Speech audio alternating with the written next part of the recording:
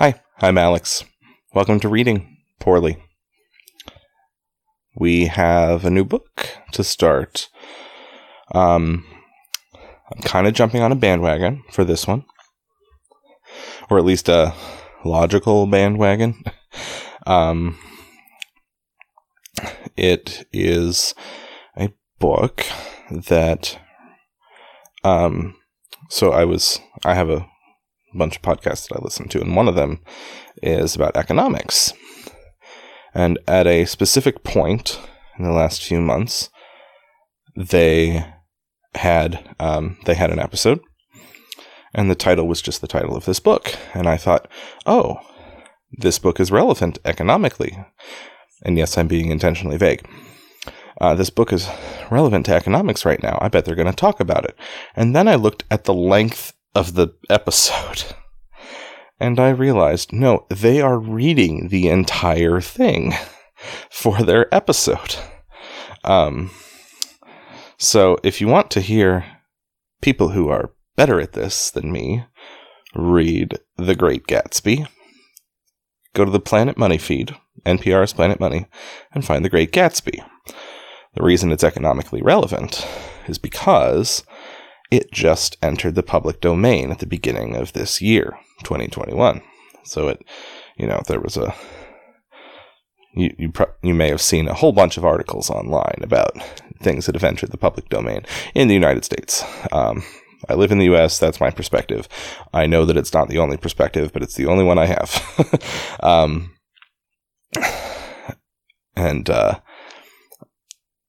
That's the best I can do right now.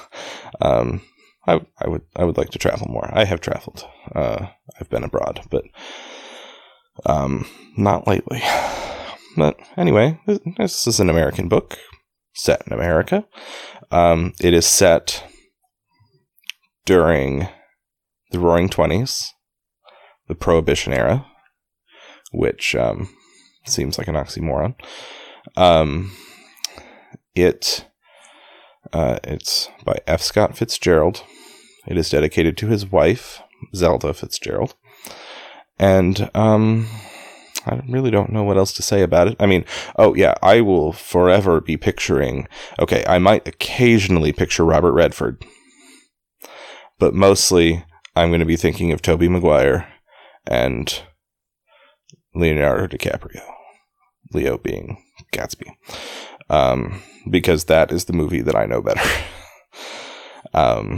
My wife is a Leonardo DiCaprio fan. She likes that version. She also likes the other version.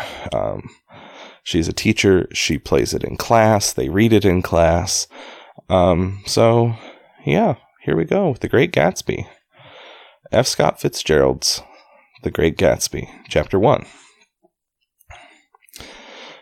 From the perspective of Tobey Maguire, aka Spider-Man. In my younger and more vulnerable years, my father gave me some advice that I've been turning over in my mind ever since. Whenever you feel like criticizing anyone, he told me, just remember that all the people in this world haven't had the advantages that you've had. He didn't say any more, but we've always been unusually communicative in a reserved way, and I understood that he meant a great deal more than that. In consequence, I'm inclined to reserve all judgments, a habit that has opened up many curious natures to me, and also made me the victim of not a few veteran bores. Bores, B-O-R-E-S, like boring people. The abnormal mind is quick to detect and attach itself to this quality when it appears in a normal person, and so it came about that in college I was unjustly accused of being a politician. The most grievous insult. Because I was privy to the secret gifts of wild, unknown men.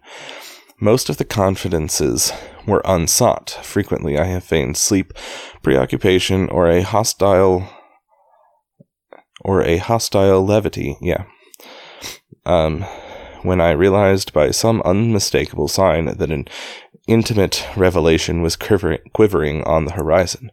For the intimate revelations of young men, or at least the terms in which they express them, are usually plagiaristic and marred by obvious suppressions. Reserving judgments is a matter of infinite hope. I am still a little afraid of missing something if I forget that, as my father snobbishly suggested, and I snobbishly repeat, a sense of the fundamental decadencies is parceled out unequally at birth. Just fundamental decencies. I am still a little afraid of missing something if I forget that, as my father snobbishly suggested, a sense of fundamental decencies is parceled out unequally at birth.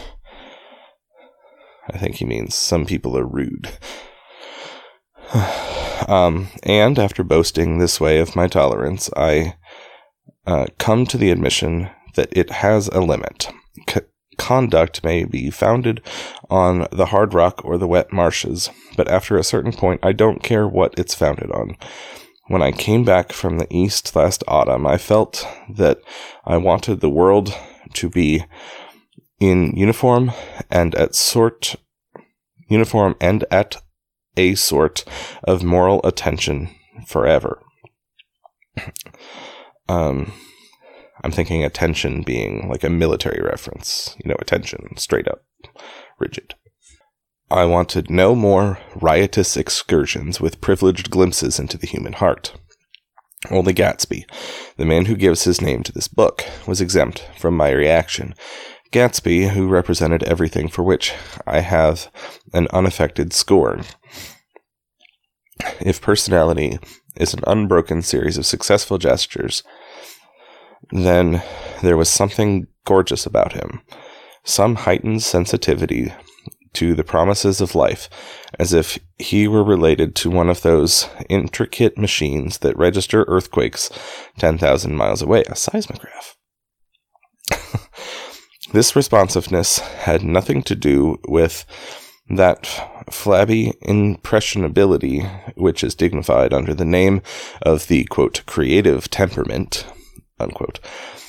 It was an extraordinary gift for hope, a romantic readiness such as I have never found in any other person, and which it is not likely I shall ever find again. No, Gatsby turned out all right at the end. It is what preyed on Gatsby, what foul dust floated in the wake of his dreams, that temporarily closed out my interest in the abortive sorrows and short-winded elations of men. My family have been by the way, there's like that particular musing is done, and now there's like a break to the next part. My family have been prominent, well-to-do people in this middle western city for 3 generations. I don't know what middle western city. Chicago, Des Moines, Kansas City, I don't know, Manhattan, just for fun. The Carraways are something of a clan, and we have a tradition that we're descended from the Dukes of Buccleuch, something like that, Buccleuch, maybe, Buccleuch, I don't know. But the actual founder of my line was my grandfather's brother, who came here in 1851, sent a substitute to the Civil War, and started the wholesale hardware business that my father carries on today. Doesn't say which side, which side of the war, so it doesn't really help in figuring out which part of the Midwest he's from. I never saw this great uncle, but I'm supposed to look like him. But I'm supposed to look like him. Not like there's an expectation that I'm required to look like him, but I am told that I look like him. With special reference to the rather hard-boiled painting that hangs in Father's office. I graduated from New Haven in 1915. I graduated in time travel, just a quarter of a century after my father. and a little later I participated in that delayed Teutonic migration known as the Great War. World War I, obviously. I enjoyed the counter-raid so thoroughly that I came back restless. Instead of being the warm center of the world, the Middle West, I've never heard it called the Middle West, and it's capitalized. It's proper case, like the M and the W, which makes sense because, like if you're talking about a specific region, like the South or the North, those are proper case too. But I'm just used to Midwest. I guess we got lazy. Instead of being the warm center of the world, the Middle West now seemed like the ragged edge of the universe. So I decided to go east and learn the bond business. Everybody I knew was in the bond business, so I supposed it could support one more single man. All my aunts and uncles talked it over as if they were choosing a prep school for me, and finally said yes. Why, yes. With very grave, hesitant faces. The yes is split. It's actually the Y. So it's the word Y, and then a dash, like a big dash. YE-ES. So, why, yes. With very grave, hesitant faces. Father agreed to finance me for a year. And after various delays, I came east permanently, I thought, in the spring of 22. The practical thing was to find rooms in the city, but it was a warm season, and I had just left a country of wide lawns and friendly trees, so when a young man at the office suggested that we take a house together in a commuting town, it sounded like a great idea. He found the house, a weather-beaten cardboard bungalow, at $80 a month, but, oh man, $80 a month would be awesome. I'm sure, inflation. But at the last minute, the firm ordered him to Washington, and I went out to the country alone. I had a dog, at least I had him for a few days until he ran away, and an old Dodge and a Finnish woman, who made my bed and cooked breakfast and muttered Finnish wisdom to herself over the electric stove. I actually thought at a glance before I got to Dodge, I thought it said Doge, and I'm like, well, that's weird, but okay. It was lonely for a day or so until one morning some man more recently arrived than I stopped me on the road. How do you get to West Egg Village? He asked helplessly. I told him, and as I walked on, I was lonely no longer. I was a guide, a pathfinder, an original settler. He had casually conferred on me the freedom of the neighborhood. And so with the sunshine and the great bursts of leaves growing on the trees, just as things grow fast in movies, I had that familiar conviction that life was beginning over again with the summer. And just picture the time lapse. The clouds going quickly and the sun rising and setting a few times and flowers growing and dying. Well, growing because it was the summer, but there was so much to read, for one thing, and so much fine health to be pulled down out of the young, breath-giving air. I bought a dozen volumes on banking and credit and investment securities, and they stood on my shelf in red and gold like new money from the mint, promising to unfold the shining secrets that only Midas and Morgan and Mycanus? I don't know that one. Knew. Midas and Morgan and Mycanus knew. And I had the high intention of reading many other books besides. I was rather literary in college. One year I wrote a series of very solemn and obvious editorials for the Yale News. And now I was going to bring back all such things into my life and become, again, that most limited of all specialists, the, quote, well-rounded man. This isn't just an epigram life. This isn't just an epigram. Life is much more successfully looked at from a single window, after all. A rear window, no. It was a matter of chance that I should have rented a house in one of the strangest communities in North America.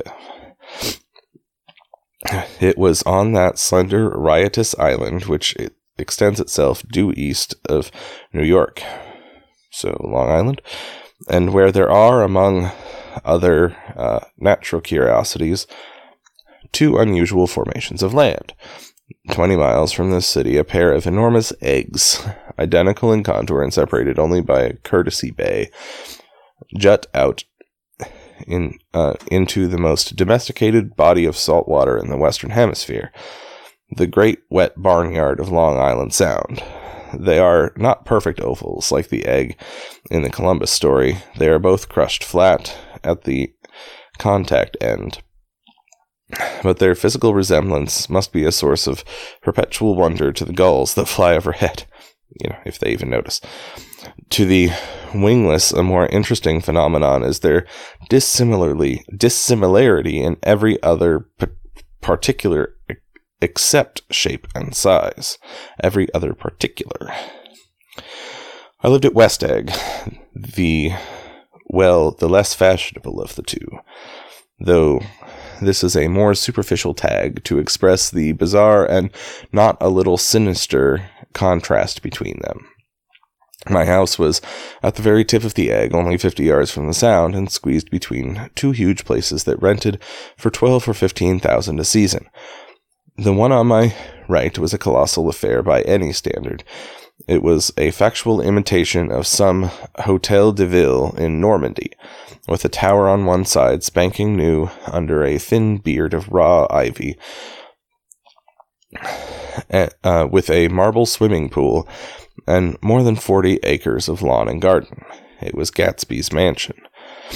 Or rather, as I didn't know Mr. Gatsby, it was a mansion inhabited by a gentleman of that name.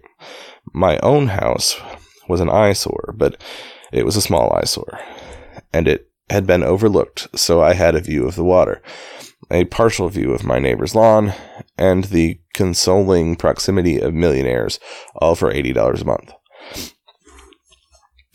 Across the courtesy bay, the white palaces of fashionable East Egg glittered along the water. And the history of the summer really begins on the evening I drove over there to have dinner with the Tom Buchanans. Daisy was my second cousin, once removed, and I'd known Tom in college. And just after the war, I spent 2 days with them in Chicago. So to clear things up, some confusion that is easy to have. The cousin thing. Okay. First cousins share grandparents. Well, siblings share parents. First cousins share grandparents. Second cousins share great grandparents. Third cousins share great great grandparents, and so on. That makes sense?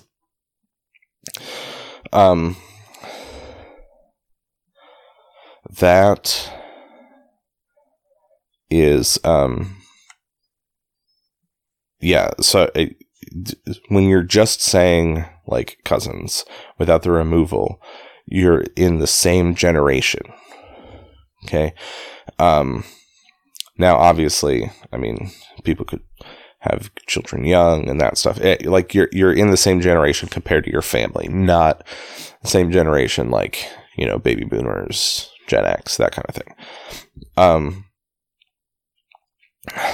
So,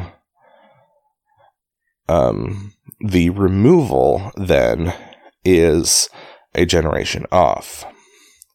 So, like, my cousin's children are my cousins once removed.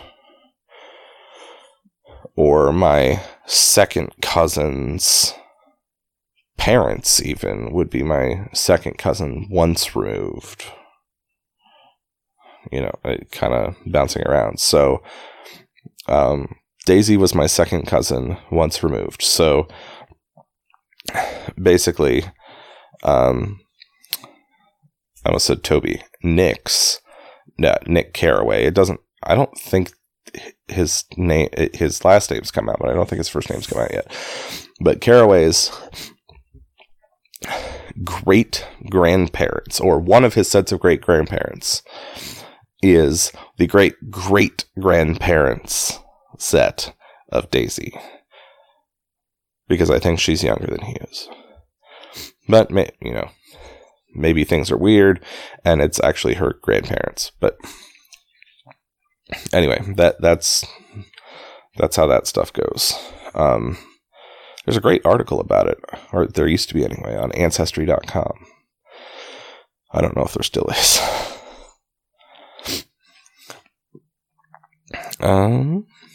Her husband, among various physical accomplishments, had been one of the most powerful ends that ever played football in New Haven, a national figure in a way. One of those men who reached such an acute, limited excellence at 21 that everything afterwards savors of anticlimax. He peaked early. A frat boy. There are frat boys who don't peak early, by the way. I'm saying, sorry, he peaked early as a frat boy. I didn't mean, I'm not like demeaning frat boys. I know several frat boys who are totally fine. Many, I should say. His family were enormously wealthy. Even in college, his freedom with money was a matter of reproach. But now he'd left Chicago and... no, he went to college at Yale. I don't know. Now he'd left Chicago and come east in a fashion that rather took your breath away. Maybe Carraway's from Chicago. For instance, he'd brought down a string of polo ponies from Lake Forest. It was hard to realize that a man in my own generation was wealthy enough to do that. Why they came east, I don't know. They had spent a year in France for no particular reason, and then drifted here and there unrestfully wherever people played polo and were rich together. This was a permanent move, said Daisy over the telephone, but I didn't believe it. I had no sight into Daisy's heart, but I felt that Tom would drift on forever seeking, a little wistfully, for the dramatic turbulence of some irrecoverable football game. And so it happened that on a warm, windy evening I drove over to East Egg to see two old friends whom I scarcely knew at all. Their house was even more elaborate than I expected, a cheerful red and white Georgian colonial mansion overlooking the bay. The lawn started at the beach and ran towards the front door for a quarter of a mile, jumping over sundials and brick walls and burning gardens. Finally, when it reached the house, drifting up the side in bright vines, as though from the momentum of its run. What? Finally, when it reached the house, drifting up the side in bright vines, as though... I'm not quite sure how that sentence works. I'm going to back up even more. The lawn started at the beach and ran towards the front door for a quarter of a mile, jumping over sundials and brick walks and burning gardens. Finally, when it reached the house, drifting up the side in bright vines, as though from the momentum of its... the finally doesn't make sense to me. Or finally, when it reached the house... I don't know. The finally makes it sound like, finally, when it reached the house, blah, blah, blah, blah, something else happened, and that isn't there. The front was broken by a line of French windows, glowing now with reflected gold and white, open to the warm, windy afternoon. And Tom Buchanan, in riding clothes, was standing with his legs apart on the front porch. He had changed since his New Haven years. Now he was sturdy. I assume that's in Connecticut, but I don't know. He was a sturdy, straw-haired man of 30, with a rather hard mouth and a supercilious manner. Two shining, arrogant eyes had established dominance over his face and gave him the appearance of always leaning aggressively forward. Not even the effeminate swank of his riding clothes could hide the enormous power of that body. He seemed to fill those glistening boots until he strained the top lacing, and you could see a great pack of muscles shifting when his shoulders moved under his thin coat. It was a body capable of enormous leverage, a cruel body. His speaking voice, a gruff husky tenor, added to the impression of fractiousness he conveyed. There was a touch of paternal contempt in it, even toward people he liked, and there were men at New Haven who had hated his guts. The hating your guts, I always thought of that as something more contemporary, but I guess not. Now, I don't think my opinion on these matters is final, he seemed to say, just because I'm stronger and more of a man than you are. We were in the same senior society, and while we were never intimate, I always had the impression that he approved of me and wanted me to like him with some harsh, defiant wistfulness of his own. We talked for a few minutes on the sunny porch. I've got a nice place here, he said, his eyes flashing about restlessly. Turning me around by one arm, he moved a broad, flat hand along the front vista, including in its sweep a sunken Italian garden, a half-acre of deep, pungent roses, and a snub-nosed motorboat that bumped the tide offshore. Whenever I read pungent, I think of Frozen.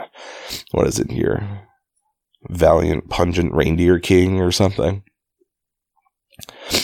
It belonged to Demain, the oil man.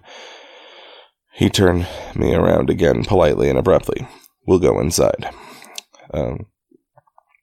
We walked through a high hallway into a bright, rosy-colored space, fragilely bound into the house by... fragilely bound into the house by French windows at either end. The windows were... Oh, okay. Yeah, that makes sense. Like, the windows are the thing that's connecting the things, hence the fragileness. The windows were ajar and gleaming white against the fresh grass outside that seemed to grow a little way into the house.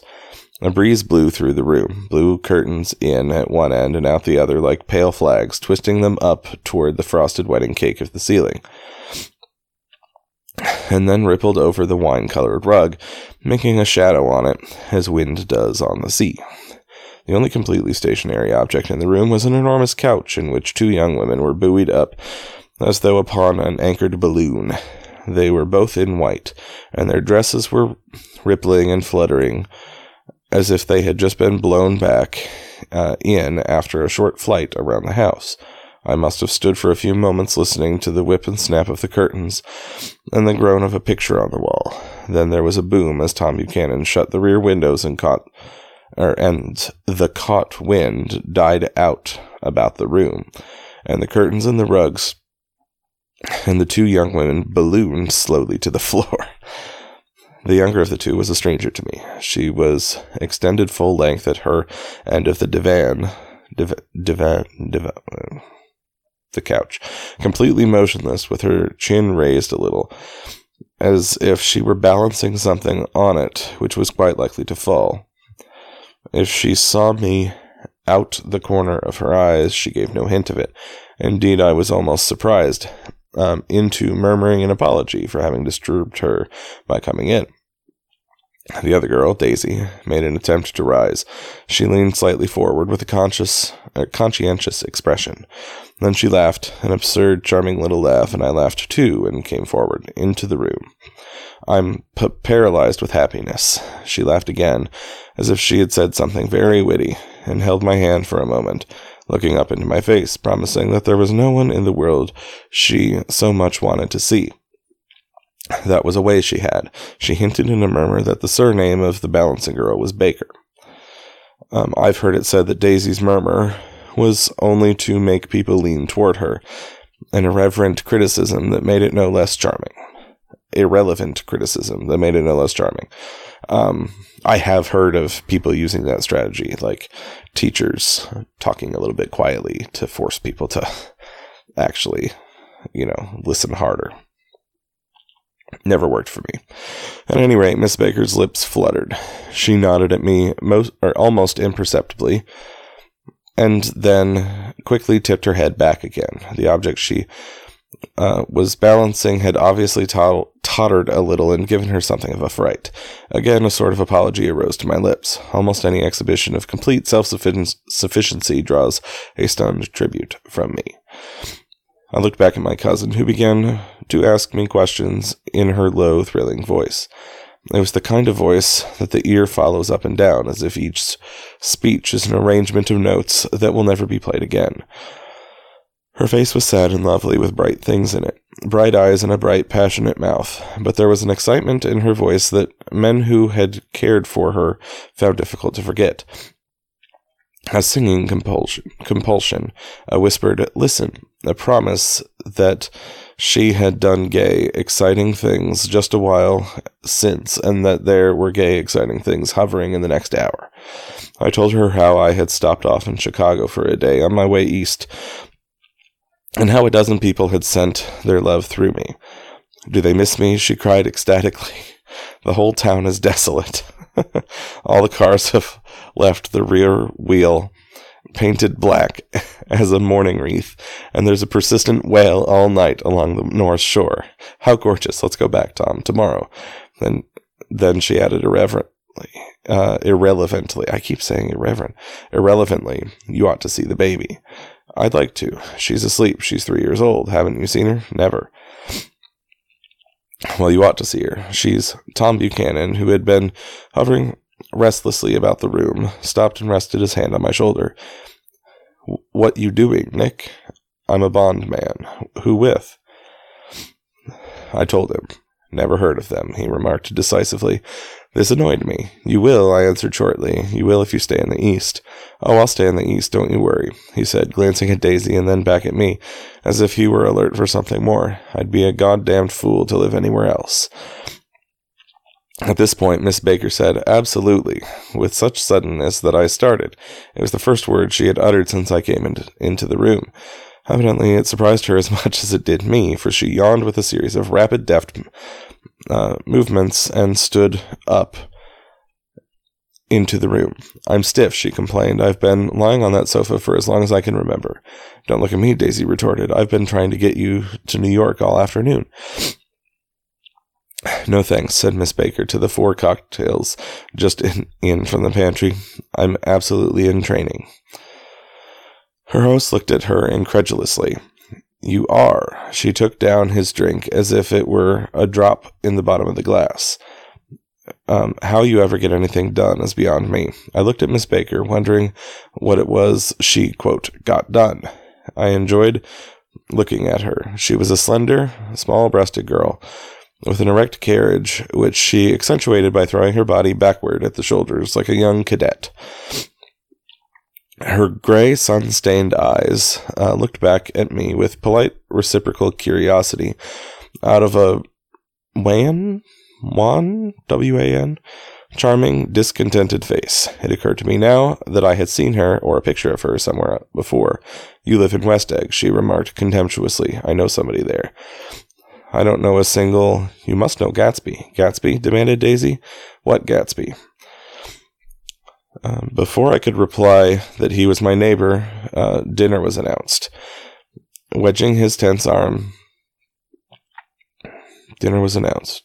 Wedging his tense arm imperatively under mine, Tom Buchanan compelled me from the room as though he were moving a checker to another square. Slenderly, languidly, their hands set lightly on their hips, the 2 young women preceded us out onto a rosy-colored porch, open toward the sunset, where 4 candles flickered on the table in the diminished wind. "Why candles?" objected Daisy, frowning. She snapped them out with her fingers. "In 2 weeks it'll be the longest day in the year." She looked at us all radiantly. "Do you always watch for the longest day of the year and then miss it?" "I always watch for the longest day in the year and then miss it." "We ought to plan something," yawned Miss Baker, sitting down at the table as if she were getting into bed. "All right," said Daisy. "What'll we plan?" She turned to me helplessly. "What do people plan?" Before I could answer, her eyes fastened with an odd expression on her little finger. "Look," she complained. "I heard it." We all looked. The knuckle was black and blue. "You did it, Tom," she said accusingly. "I know you didn't mean to, but you did do it. That's what I get for marrying a brute of a man, a great big hulking physical specimen of a—" I hate the word hulking, or I hate that word hulking, objected Tom crossly. "Even in kidding. Hulking," insisted Daisy. "You'd probably like it more if the Incredible Hulk was a thing at that point. Maybe not." Sometimes she and Miss Baker talked at once, unobtrusively, and with a bantering inconsequence that was never quite chatter. That was as cool as their white dresses and their impersonal eyes in the absence of all desire. They were here, and they accepted Tom and me, making only a polite, pleasant effort to entertain or to be entertained. They knew that presently dinner would be over, and a little later the evening too would be over and casually put away.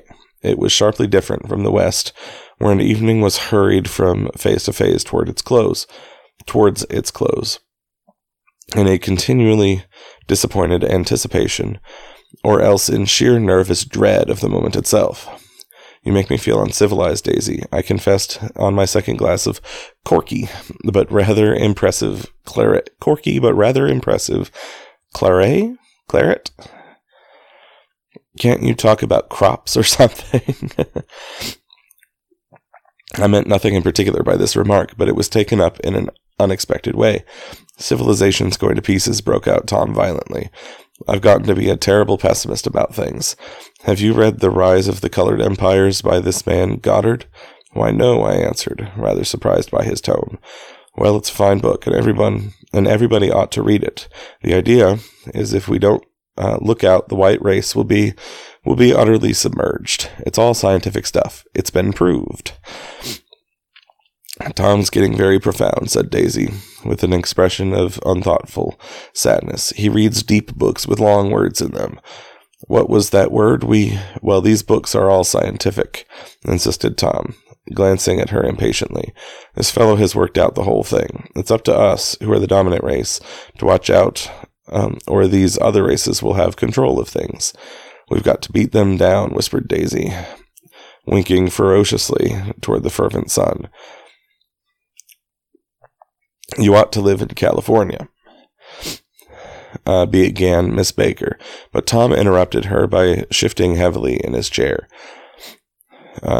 "This idea is that we're Nordics. I am, and you are, and after an infinitesimal hesitation, he included Daisy with a slight nod, and she winked at me again. "And we've produced all the things that go to make civilization. Oh, science and art and all that. Do you see?" I forgot Tom was a racist to boot.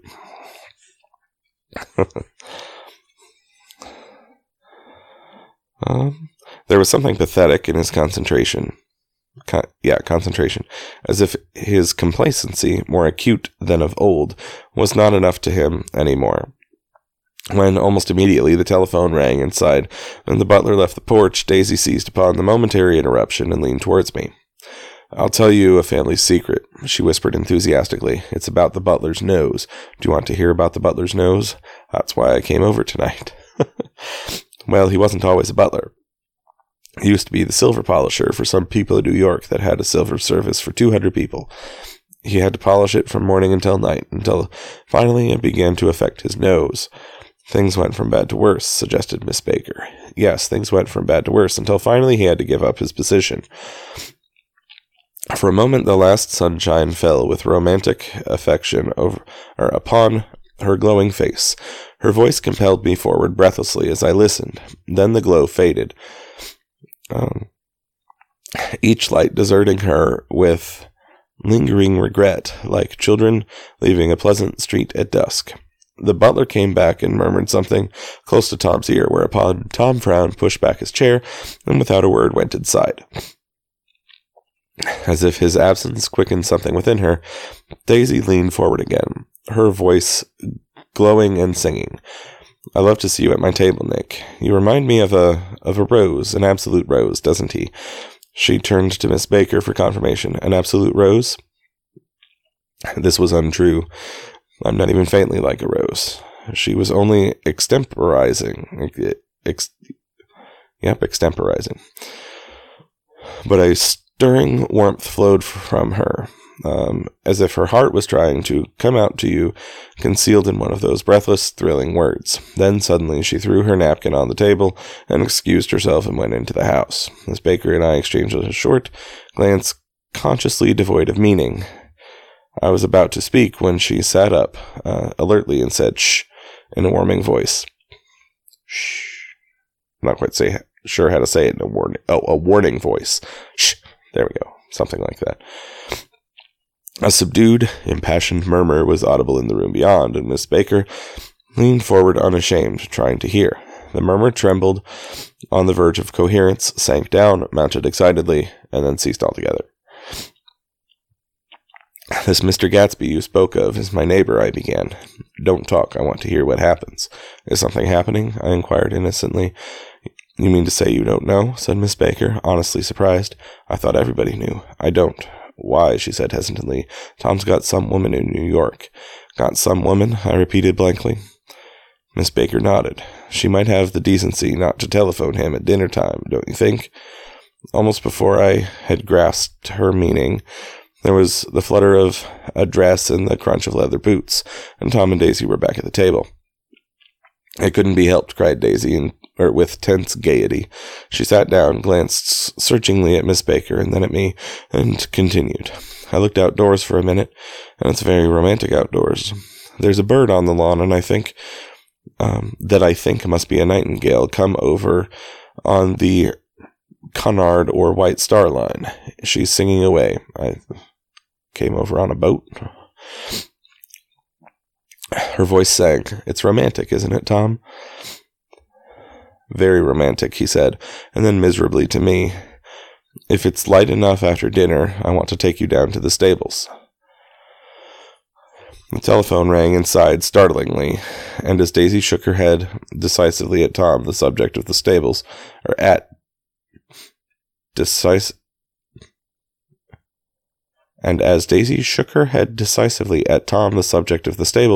in fact, all subjects vanished into thin air. Okay.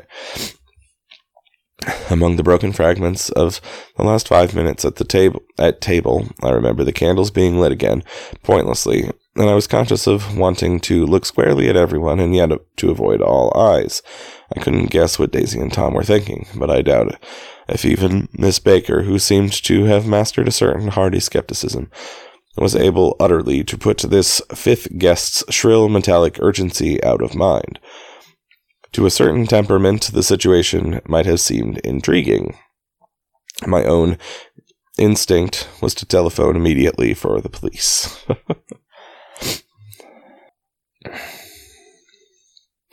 The horses, needless to say, were not mentioned again.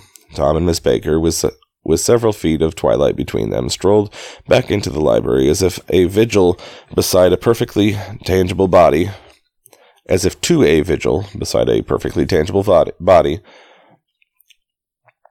While trying to look pleasantly interested and a little deaf, I followed Daisy around a chain of connecting verandas to the porch in front.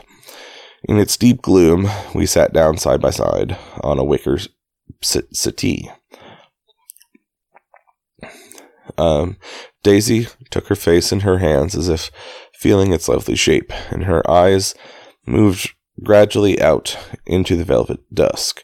I saw that turbulent emotions possessed her, so I asked what I thought would be some sedative questions about her little girl.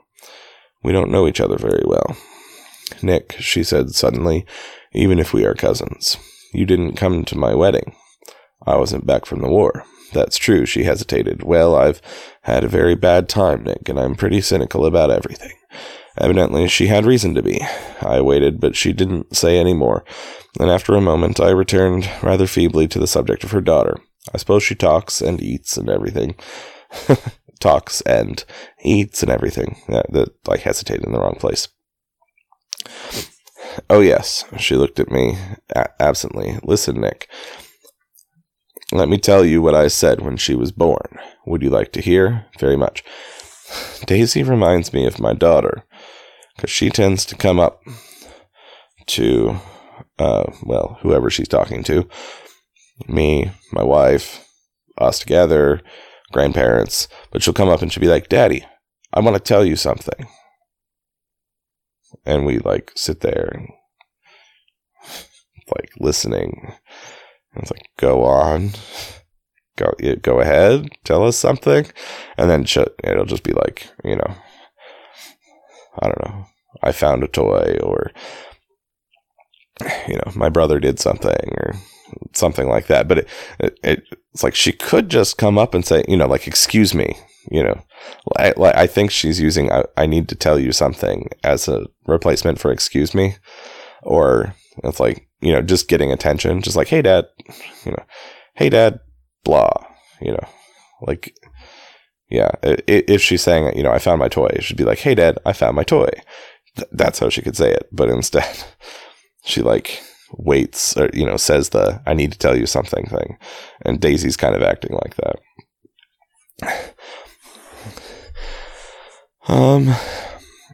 It'll show you how I've gotten to feel about things. Well, she was less than an hour old, and Tom was God knows where. I woke up out of the ether with an utterly abandoned feeling, and asked the nurse right away if it was a boy or a girl. She told me it was a girl, and so I turned my head away and wept. All right, I said, I'm glad it's a girl, and I hope she'll be a fool. That's the best thing a girl can be in this world, a beautiful little fool. You see, I think everything's terrible anyhow, she went on in a convinced way. Convinced, yeah. Everybody thinks so. The most advanced people, and I know.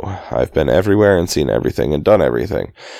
Her eyes flashed around her in a defiant way, rather like Tom's, and she laughed with thrilling scorn. Sophisticated. God, I'm sophisticated. I'm not sure if that was the right... It could be that, or it could be like, sophisticated. God, I'm sophisticated.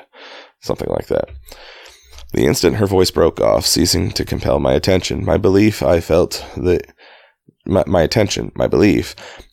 basic insincerity of what she had said.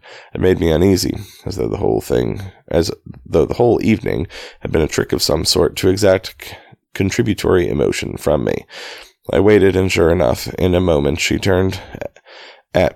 looked at me with an absolute smirk on her lovely face, as if she had asserted her membership in a rather distinguished secret society to which she and Tom belonged.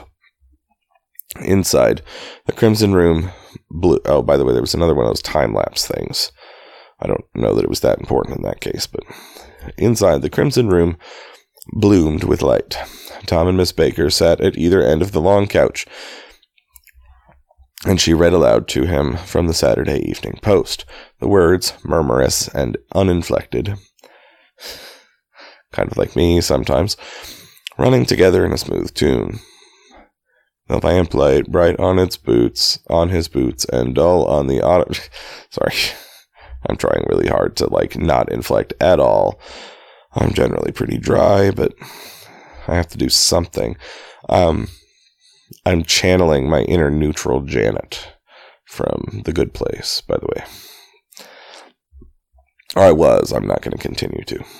The lamplight, bright on its boots and dull on the autumn leaf, yellow of her hair, glinted along the paper as she turned a page with a flutter of slender muscles in her arms. When we came in, she held us silent for a moment with a lifted hand. To be continued, she said, tossing the magazine on the table, in our very next issue. Her body asserted itself with a restless movement of her knee, and she stood up. 10 o'clock, she remarked, apparently finding the time on the ceiling.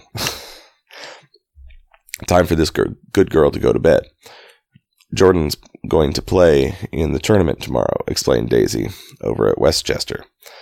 Oh, you're Jordan Baker. I knew now why her face was familiar. Its pleasing, contemptuous expression had looked out at me from many rotogravure pictures? So, I don't know. Of the sporting life at Asheville and Hot Springs in Palm Beach. I had heard some story of her, too, a critical, unpleasant story. But what it was, I had forgotten long ago. Good night, she said softly. Wake me at 8, won't you? If you'll get up. Yeah, I think she's a tennis player or something like that. I will. Good night, Mr. Carraway. See you anon. Of course you will, confirmed Daisy. In fact, I'll arrange a marriage. Or I think I'll arrange a marriage. Come over often, Nick. And I'll sort of, fling you together. You know, lock you up accidentally in linen closets and push you out to sea in a boat and all that sort of thing. Good night, called Miss Baker from the stairs. I haven't heard a word. She's a nice girl, said Tom after a moment. They oughtn't... It's ought not, in a contraction, oughtn't to let her run around the country this way. Who oughtn't to? Inquired Daisy coldly. Her family. Her family is one aunt about 1,000 years old. Besides, Nick's going to look after her, aren't you, Nick? She's going to spend lots of weekends out here this summer. I think the home influence will be very good for her. Daisy and Tom looked at each other for a moment in silence. Is she from New York? I asked quickly. From Louisville. Louisville? Our white girlhood was passed together there. Our beautiful white... Did you give Nick a little heart-to-heart talk on the veranda? Demanded Tom suddenly. Did I? I tried to do the interruption, by the way. Our beautiful white, and then was interrupted by, did you give Nick? Did I? She looked at me. I can't seem to remember, but I think we talked about the Nordic race. Yes, I'm sure we did. It sort of crept up on us, and first thing you know, don't believe everything you hear, Nick, he advised me. I said lightly that I had heard nothing at all, and a few minutes later I got up to go home. They came to the door with me and stood side by side in a cheerful square of light. As I started my motor, Daisy peremptorily called, Wait, I forgot to ask you something, and it's important. We heard you were engaged to a girl out west. That's right, corroborated Tom kindly. We heard that you were engaged. It's a libel. I'm too poor. But we heard it, insisted Daisy, surprising me by opening up again in a flower-like way. We heard it from 3 people, so it must be true. Of course I knew what they were referring to, but I wasn't even vaguely engaged. The fact that Gossip had published the Banns, B-A-N-N-S, was one of the reasons I had come east. You can't stop going with an old friend on account of rumors. And on the other hand, I had no intention of being rumored into marriage. Their interest rather touched me and made them less remotely rich. Nevertheless, I was confused and a little disgusted as I drove away. It seemed to me that the thing for Daisy to do was to rush out of the house, child in arms. But apparently there were no such intentions in her head. As for Tom, the fact that he, quote, had some woman in New York was really less surprising than that he had been depressed by a book. By the way, I'm actually doing air quotes. Not that it does any good for you, but something was making him nibble at the edge of stale ideas, as if his sturdy physical egotism no longer nourished his peremptory heart. Already it was deep summer on roadside roofs and in front of wayside garages, where new red petrol pumps sat out in pools of light. And when I reached my estate at West Egg, I ran the car under its shed and sat for a while on an abandoned grass roller in the yard.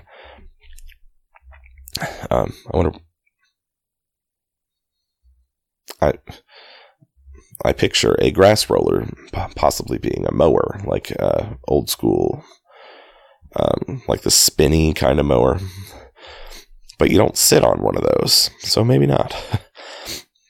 The wind had blown off, leaving a loud, bright night, with wings beating in the trees, and a persistent organ sound as the full bellows of the earth blew the frogs full of life. The silhouette of a moving cat wavered across the moonlight, and the dish ran away with the spoon. And turning my head to watch it, I saw that I was not alone. 50 feet away, a figure had emerged from the shadow of my neighbor's mansion and was standing with his hands in his pockets regarding the silver pepper of the stars. Something in his leisurely movements and the secure position of his feet upon the lawn suggested that it was Mr. Gatsby himself, come out to determine what share was his of our local heavens. I decided to call to him. Miss Baker had mentioned him at dinner, and that would do for an introduction. But I didn't call to him, for he gave a sudden intimation that he was content to be alone. He stretched out his arms toward the dark water in a curious way, and, far as I was from him, I could have sworn he was trembling. Involuntarily I glanced seaward, and distinguished nothing except a single green light, minute and far away, that might have been the end of a dock. When I looked once more for Gatsby, he had vanished, and I was alone again in the unquiet darkness. Thank you for listening this long to me, Reading Poorly. You can find me at Twitter, at Reading Poorly, or send me an email if you like, reading-poorly@gmail.com. Comma is spelled out, not the character. Trying to think of anything else, because this is the first.